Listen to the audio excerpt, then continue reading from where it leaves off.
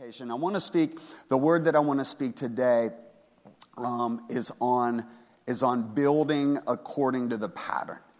So building an unstoppable church according to the pattern of Scripture. And this is specifically, we talked about multiplying in identity. Now we want to talk about multiplying in our gifting. A couple of years ago, the staff and I had the opportunity to tour Joe Gibbs Racing Facility. They're about 30 or 40 minutes down the road from our broadcast location in Concord there in Huntersville. And I grew up around auto mechanics.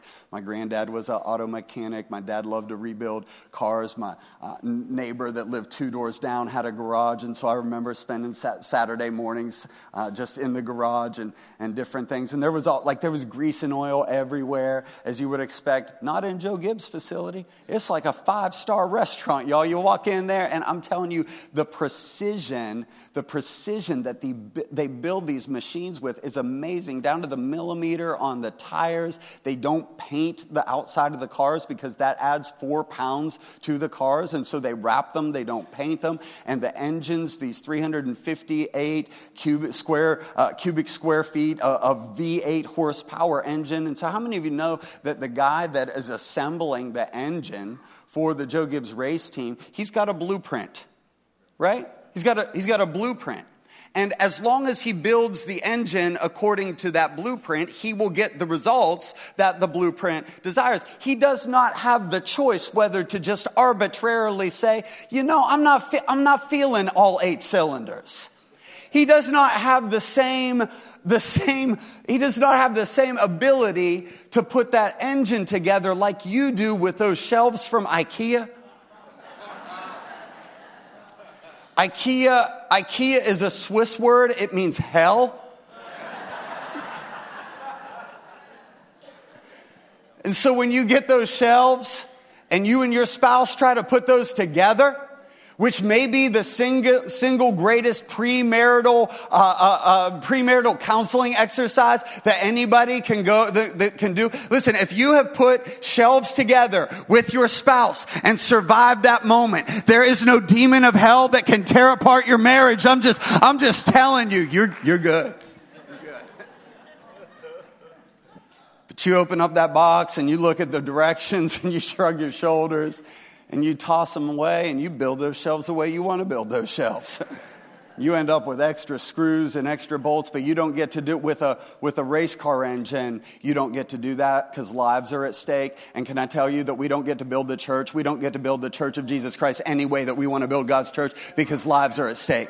It's too important. We can't build it according to my opinion, according to the pastor's opinion. We can't build it according to our emotions of what we're feeling that Sunday. There is a blueprint. There is a template. Jesus says, I will build my church and the gates of hell will not prevail against it. I want to build that kind of church. God says to Moses in Exodus, build everything according to the pattern that I show you on the mountain. There are heavenly realities that if we build things according to those heavenly realities, that we will get the earthly result of those heavenly realities. And the choice is ours. If we build according to the pattern of Scripture, then we'll get what God says. This is true in Noah. If Noah had not have built the ark according to the pattern that God showed him every detail. If he hadn't have built the ark according to the pattern that God showed him on the mountain, it would not have floated. If Moses hadn't have built the tabernacle according to the pattern that God showed him on the mountain, they would not have experienced the fullness of the glory of God. And if we don't build the church according to the pattern that God shows us in Scripture, we will not get the fullness of the earthly results. We will not experience everything that God has for us. And so this is an important moment, y'all. This is an important moment in the church across the globe. Hear me. This is an important moment. The church across the globe is rebuilding. After 18 months of pandemic, and we're rebuilding. And so it's crucial how we rebuild. And if we're not careful, we will miss this moment. Very first sermon that I preached on March the 15th, the day the world shut down in 2020, was entitled something like this: Don't waste a crisis. Don't waste a crisis. And so we've got to use this moment to evaluate, and we've got to look back over the past 50 years of how was the church built in the United States of America. I know I'm messing up the note takers, so I started out with page 2, but I'm going to go back to page 1. So let's look at 3 ways in which the church has been built. This is just the way churches have been built in the Western world in the last 3 years. Number 1, the church could be built as a cruise ship. As a cruise ship. This is where the church exists to provide programs and entertainment. Y'all, there's nothing wrong with a cruise. I'm not mad at a cruise. How many of you been on a cruise? A cruise is fine, but do you understand you can't live on that cruise? If you take something that was meant for a week and turn it into a lifestyle, you become fat and lazy. And I wonder if in the last 50 years, churches that have been built on programs and entertainment have produced fat and lazy Christians. Well, then you say, well, the church is a battleship. What if the church is a battleship? This is where the church exists to loudly and dramatically take on a particular cause. And by the way, Pastor, we pay you to fire the ammunition at the cause. And I want Sunday mornings, I want my preacher to yell at everybody that I'm mad at through the week. That's a battleship church. But what about this kind of church? What about an aircraft carrier? What about an aircraft carrier? What about where the church exists to equip disciples who make disciples? What about if every Sunday morning planes come in and land and we'll heal the hurting and we'll preach the good news and we'll worship together, but then we get together and we keep sending out and we take the battle to the enemy. J.D. Greer, an amazing pastor, and he was actually president of the Southern Baptist Convention for a while, says it like this: churches that want to prevail against the gates of hell must learn to see themselves as aircraft carriers. Members need to learn to share the gospel in the community without the help of their pastor and start ministries, Bible studies, even churches in places without them. Churches must become discipleship factories, sending agencies that equip their members to take the battle to the enemy. I want to build that kind of church. I want to build a victorious church and overcoming the gates of hell victorious. Bring it on, devil, because we're not going anywhere. A city on the hill, light of the world, overcoming church. How do we build that church? Well, Jesus tells us. There's 2 passages in the New Testament, and it's crucial. Jesus doesn't just say, hey, I want to build the church, and good luck. Like, he doesn't say that. He says, I want to build my church, and here's how you build the church. 2 passages in the New Testament that are especially crucial. They give us the blueprints for building an unstoppable church. Ephesians chapter 2 and Ephesians chapter 4. Ephesians chapter 2 says this: together we are his house built on the foundation. Do you see this? This is blueprint language. Together we are his house built on the foundation of the apostles and the prophets, and the cornerstone is Christ Jesus himself, and in him the whole building is joined together and rises to become a holy temple in the Lord. So we are built on the cornerstone of Jesus, always only Jesus, one name under heaven by which all men are saved. Always lead to Jesus. Always don't lead to heaven, but always need to lead to Jesus, and through Jesus, that's how people get to heaven. So that's our cornerstone. That's our foundation, the apostles and prophets. But that's not the whole building, is it? The Bible says that's the foundation. Well, you got to go to Ephesians 4 for the whole building. Listen to this. There is one body and one spirit. Just as you were called to one hope of your calling, one Lord, one faith, one baptism, one God and Father of all, who is above all and through all and in all. How many of you think unity is important to the Lord? And then it says this in verse 7, but to each one of us. Go ahead and circle that phrase, highlight that phrase, star that phrase, each one of us. But to each one of us, grace was given according to the measure of Christ's gift. And he himself gave some to be apostles, some to be prophets, some evangelists, some shepherds, and some teachers, for the equipping of the saints for the work of the ministry, for the edifying of the body of Christ, till we all come to the unity of faith and the knowledge of the Son of God, to a perfect man, to the measure of the stature of the fullness of Christ. So basically, there's three things in that passage. There's the mox, there's the box, and there's the fox. And so the mox stands for ministry of Christ, the box stands for the body of Christ, and the fox stands for the fullness of Christ. Don't get mad at me. I'm not Xing out Christ. I'm just using X as the Greek letter, first letter in the name of Christ. And so it just goes with the acronym a little better. And so we want the mox. We want the fullness of the ministry of Christ. How many of you want the fullness of the ministry of Christ? And we want that not just present when Jesus walked this earth. When he walked this earth, he went up to heaven and he said, okay, now y'all are in charge. That's scary, but that's what he said. He said, y'all are in charge. And so that is the fox. Jesus wants the fox of the mox to be made manifest through the box. It sounds like a Dr. Seuss book, right? And so we want the fox of the mox to be manifest through the box. And so we have to understand, if we're not receiving the fox of the mox, is something wrong with the box. And if something is wrong with the box, then we got to build the box according to the fox that we got from the mox. Does that make sense? We'll just move on. No? Okay. I'll break that down a little bit. Well, let's walk through this. Again. Not my opinion, the pattern according to Scripture. So what is the mox? What is the ministry of Christ? And this is straight from Scripture in verse 7b. So verse 7b says this, according to the measure of whose gift? It's Christ's gift, right? What was Christ's gift? Well, it goes on to lay that out. Christ was the perfect apostle. He was the perfect prophet. He was the perfect evangelist, the perfect shepherd, and the perfect teacher. So I'm going to use the acronym APEST, okay? Apostolic, prophetic, evangelistic, shepherding, and teaching. Let me walk through this because, again, we want the fox of the mox. So to have the fox of the mox, we've got to understand the mox before we put the mox in the box to get to the fox. So the mox is this, that Jesus was the perfect apostle. Was Jesus the perfect sent one? The Bible says what? And God so loved the world that he gave his only begotten son. What is an apostle? An apostle just means ambassador.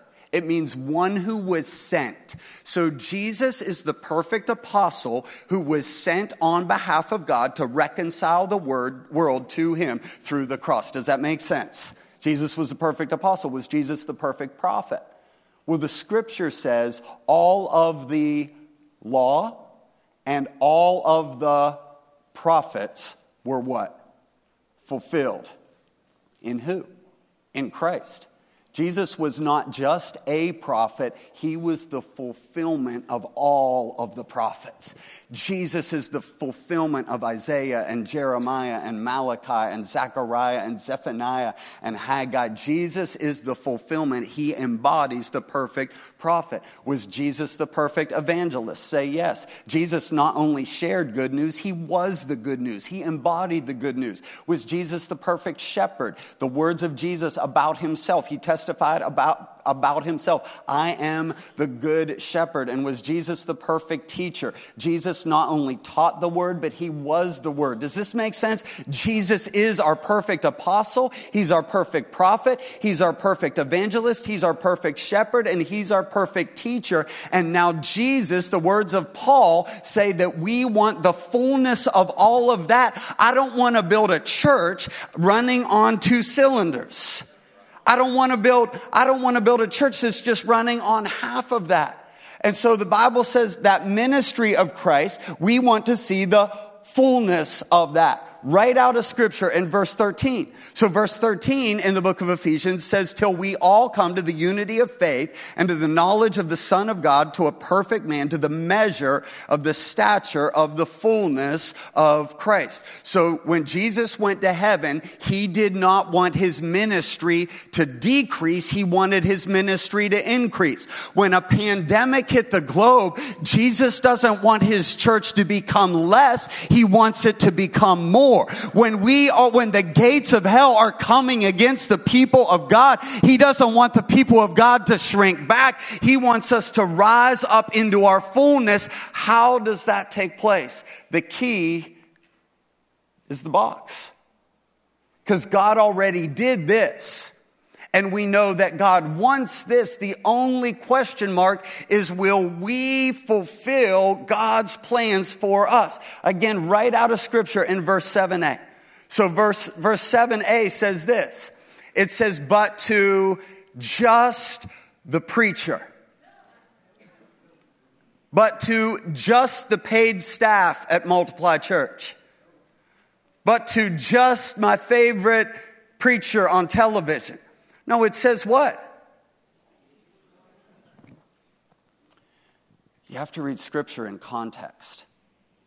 You can't read verse 11 without verse 7. If you read Scripture out of context, you can make the Bible say anything that you want it to say. The Bible says Judas went and hanged himself. The Bible also says go and do likewise. The Bible also says what you're about to do quickly. If you put those three things together, you have something very different than what was intended by the original meaning of that Scripture. Don't do any of that. You got to read Scripture in context. Bring that back up again, guys. And he himself, so to each one of us, grace was given according to Christ's gift. What was Christ's gift? The apostles, the prophets, the evangelists, the shepherds, and the teachers. Those gifts weren't for the first century, they're for today. Those gifts, watch this, according to Scripture. Some of you, this was against what you thought, but I want to show you this from Scripture. Those gifts aren't for the platform, they're for the people. Can I show you how I used to think this verse was? I used to think that Jesus was saying, out of my entire church, the paid staff is the apest. So they're a slice of the pie.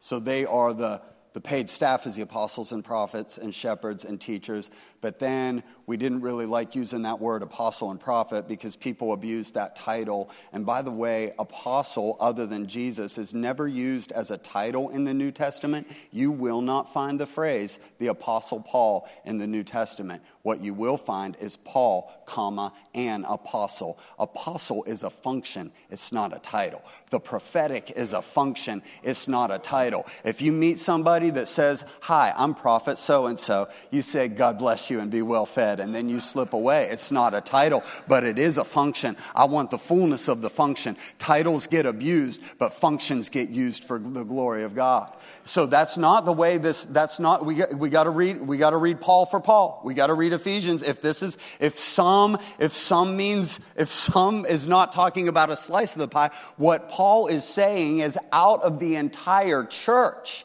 some have apostolic gifting. Out of the entire church, some have prophetic gifting. Out of the entire church, bring up that second. So, see, that's different. Out of the entire church, some have evangelistic, some have shepherding, some have teaching. Let me demystify this for you. And so if you introduce, Pastor, should I introduce myself as the Apostle Brian? I would not recommend that. But you can say, hi, I'm Brian. I'm an entrepreneur. I'm an innovator. Some of you, see, that's what the apostolic gifting is. Apostles declare the word of the Lord in order to take new territory. They're the entrepreneurs. They're the inventors. Some of you have an idea a minute and you say, where is that coming from? Drives your spouse crazy because you don't finish them. That's another story. That's my story. But you have ideas. You have ideas all the time. You're having ideas. That's apostolic in you. I call that out of you.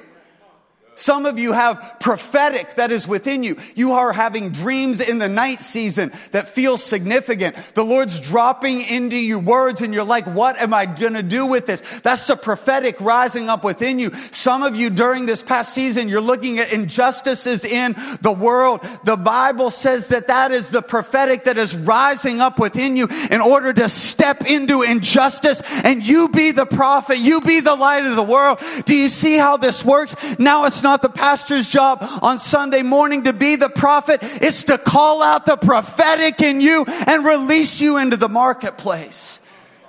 You are an unstoppable, apostolic, prophetic, evangelistic. We got evangelists. Our top evangelists are not on this stage. They're sitting in our pews.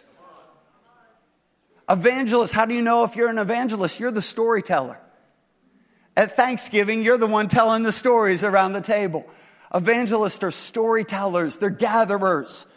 You're the person, people are over at your house all the time watching football, hanging out, playing cards, whatever. Like evangelists are storytellers, and you will begin to tell story, not just stories that draw people in. Do you see this? Some people are gifted storytellers, right?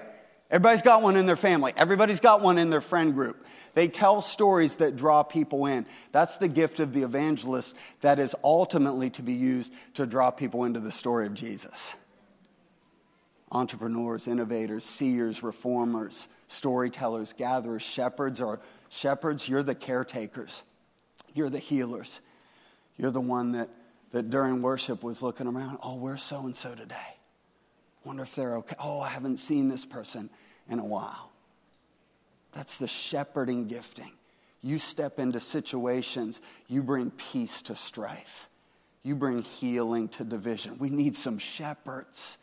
We need some shepherds in our world. Our teachers, y'all want to learn everything, right? You love to read. You're always listening to podcasts. You're always gathering information. And then you want to share everything that you've read. Again, I'm sorry, spouses, but that's just the way, that it works. But all of these gifts are latent, are within the body of Christ. Let me give you a rapid fire. If you're like, I kind of see this, Pastor, but I'm not sure. This isn't in your notes, but let me give you 5 reasons why I believe that APEST is within the church. Number 1, Paul is not writing the book of Ephesians to a pastor's conference. He's writing it to the entire church in Ephesus. Number 2, Acts 1:8 and Acts 2:4. You know what Acts 1:8 and Acts 2:4 tell me? So Acts 1:8 and Acts 2:4 are about the baptism of the Holy Spirit with the initial physical evidence of what we call speaking in tongues.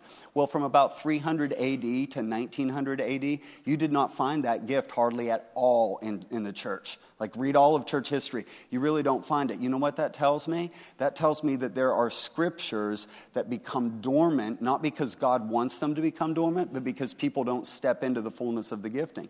In around 1900 at Azusa Street, there was the Azusa Street Revival, and from there are now 121 years later, there are now 523 million Pentecostal and charismatic believers around the globe. Why? Because a scripture that was overlooked for hundreds of years became alive in the body of Christ. Can I ask you this? What if Ephesians 4 is the new Acts 1:8?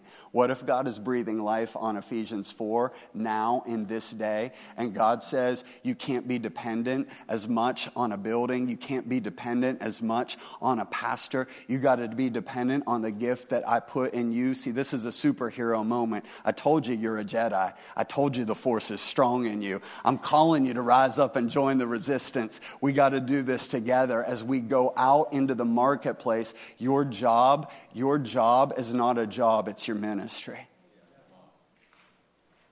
It's your ministry. Those are not co-workers, they're divine appointments. They're people that God has placed in your life. And so we're an aircraft carrier, and we come together. Pastor, are you saying that Sunday morning is not important? On the contrary, Sunday's more important than ever. Because when you're an aircraft carrier out there fighting battles all week, you need refueled. You got to come in. You got to get the word. And you got to get worship. And you got to get shoulder to shoulder. And then like Pastor Steve said in our tribes, you got to not just get shoulder to shoulder, but you got to get face to face. And then we go out as multipliers to be that city on a hill, to be the church that changes this world. 3 more quick things. It's the difference between cessationism and Pentecostalism. So cessationism is a fancy theological word. It basically means this, that it's the belief that there were certain gifts in Scripture that were necessary for the launching of the church, but that we don't need them today. Like spiritual gifts, healings, miracles. Pentecostalism says, if it was in the Bible, I would like that to happen today. How many of you are in that camp? Like, if people got healed in the Bible, I want that today. If there are spiritual gifts, if there is power available in the book of Acts, are you kidding me? We don't need power today. We need more power than we've ever needed. We need more miracles. We need all the gifts we cannot afford. Listen, we cannot afford. The Church of Jesus Christ around the world can no longer be centered on 1 or 2 popular preachers. I'm thankful for them. They're gifts to the body of Christ. But we cannot be centered on pastors, and we cannot be centered on programs. We must be centered on an army of multipliers that comes into the house of God and gets filled up and sees the marketplace. Sir, the business that you started, you're an entrepreneur, and that's your ministry. Use it for Jesus. That's the future of the church. Two more quick things. It wasn't until the 3rd century in the writings of Clement of Alexandria that we find the distinction between, have you heard these terms, clergy and laity? Like the paid pastors and then the people, like there's some sort. Now, is there a difference, parenthetical statement, is there a difference between those who have a call to full-time vocational ministry, i.e. the paid staff at Multiply Church? Yes, there is. We can walk through that at a different time. But the terms like clergy and laity, it was in the book of Acts, it was all God's people. The God of all, in all, through all, together. Together we're a city on a hill. Together we're the light of the world. And then the final thing, I won't walk through this, but I'll just give you a little bit of a homework assignment for the Bible nerds. Compare 1 Corinthians 12 to Ephesians chapter 4. It's fascinating. Compare 1 Corinthians 12 to Ephesians chapter 4. So 1 Corinthians 12 is the list of all the spiritual gifts, which as Pentecostal believers, we say, yes, we believe in all of those. There's basically 3 things in 1 Corinthians 12. God says there's one God, there's a lot of gifts, and everybody gets one. Guess what he says in Ephesians chapter 4? There's one God, there's a lot of gifts, and everyone gets one. Because we want to not be consumers, we want to be multipliers. I gave you all of that theological stuff. Now let me give you some Pixar. And some people are like, finally, tell a story, Pastor, because this is a lot. So if you've seen the movie WALL-E, I don't know if you've seen the movie WALL-E, but basically it's this picture of humanity as ultimate consumers, right? So like this is what happens when people don't get off the cruise ship.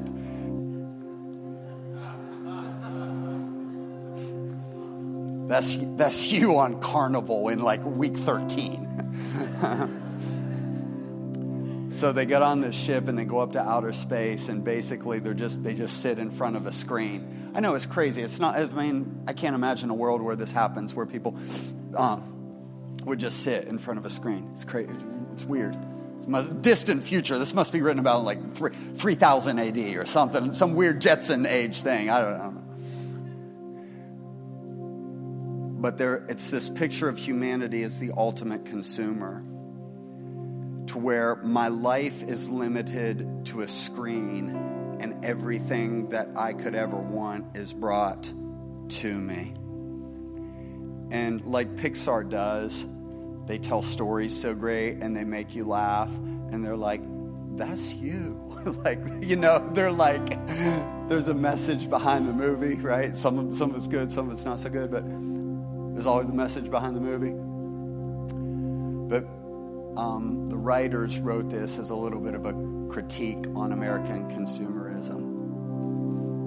And I say this looking inward at Doug and with a broken heart and not a boastful spirit. But I wonder in some ways if it's a little bit of a critique on the American church.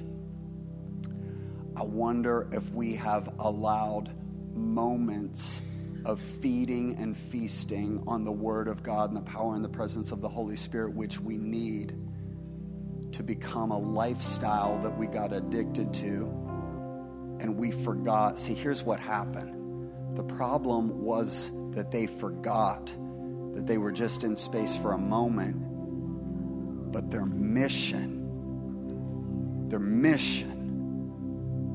was to go back and change earth. That's why we gather to get fed. But your mission, teacher, is your classroom. Your mission, high school student, is your hallway. Your mission, coach, are those kids that gather and put on those gloves on a Saturday morning. Your mission, welder, is the people that you work with. Your mission, single mom, or those kids that you raise. Your mission is nurse, it's those people that you cared for.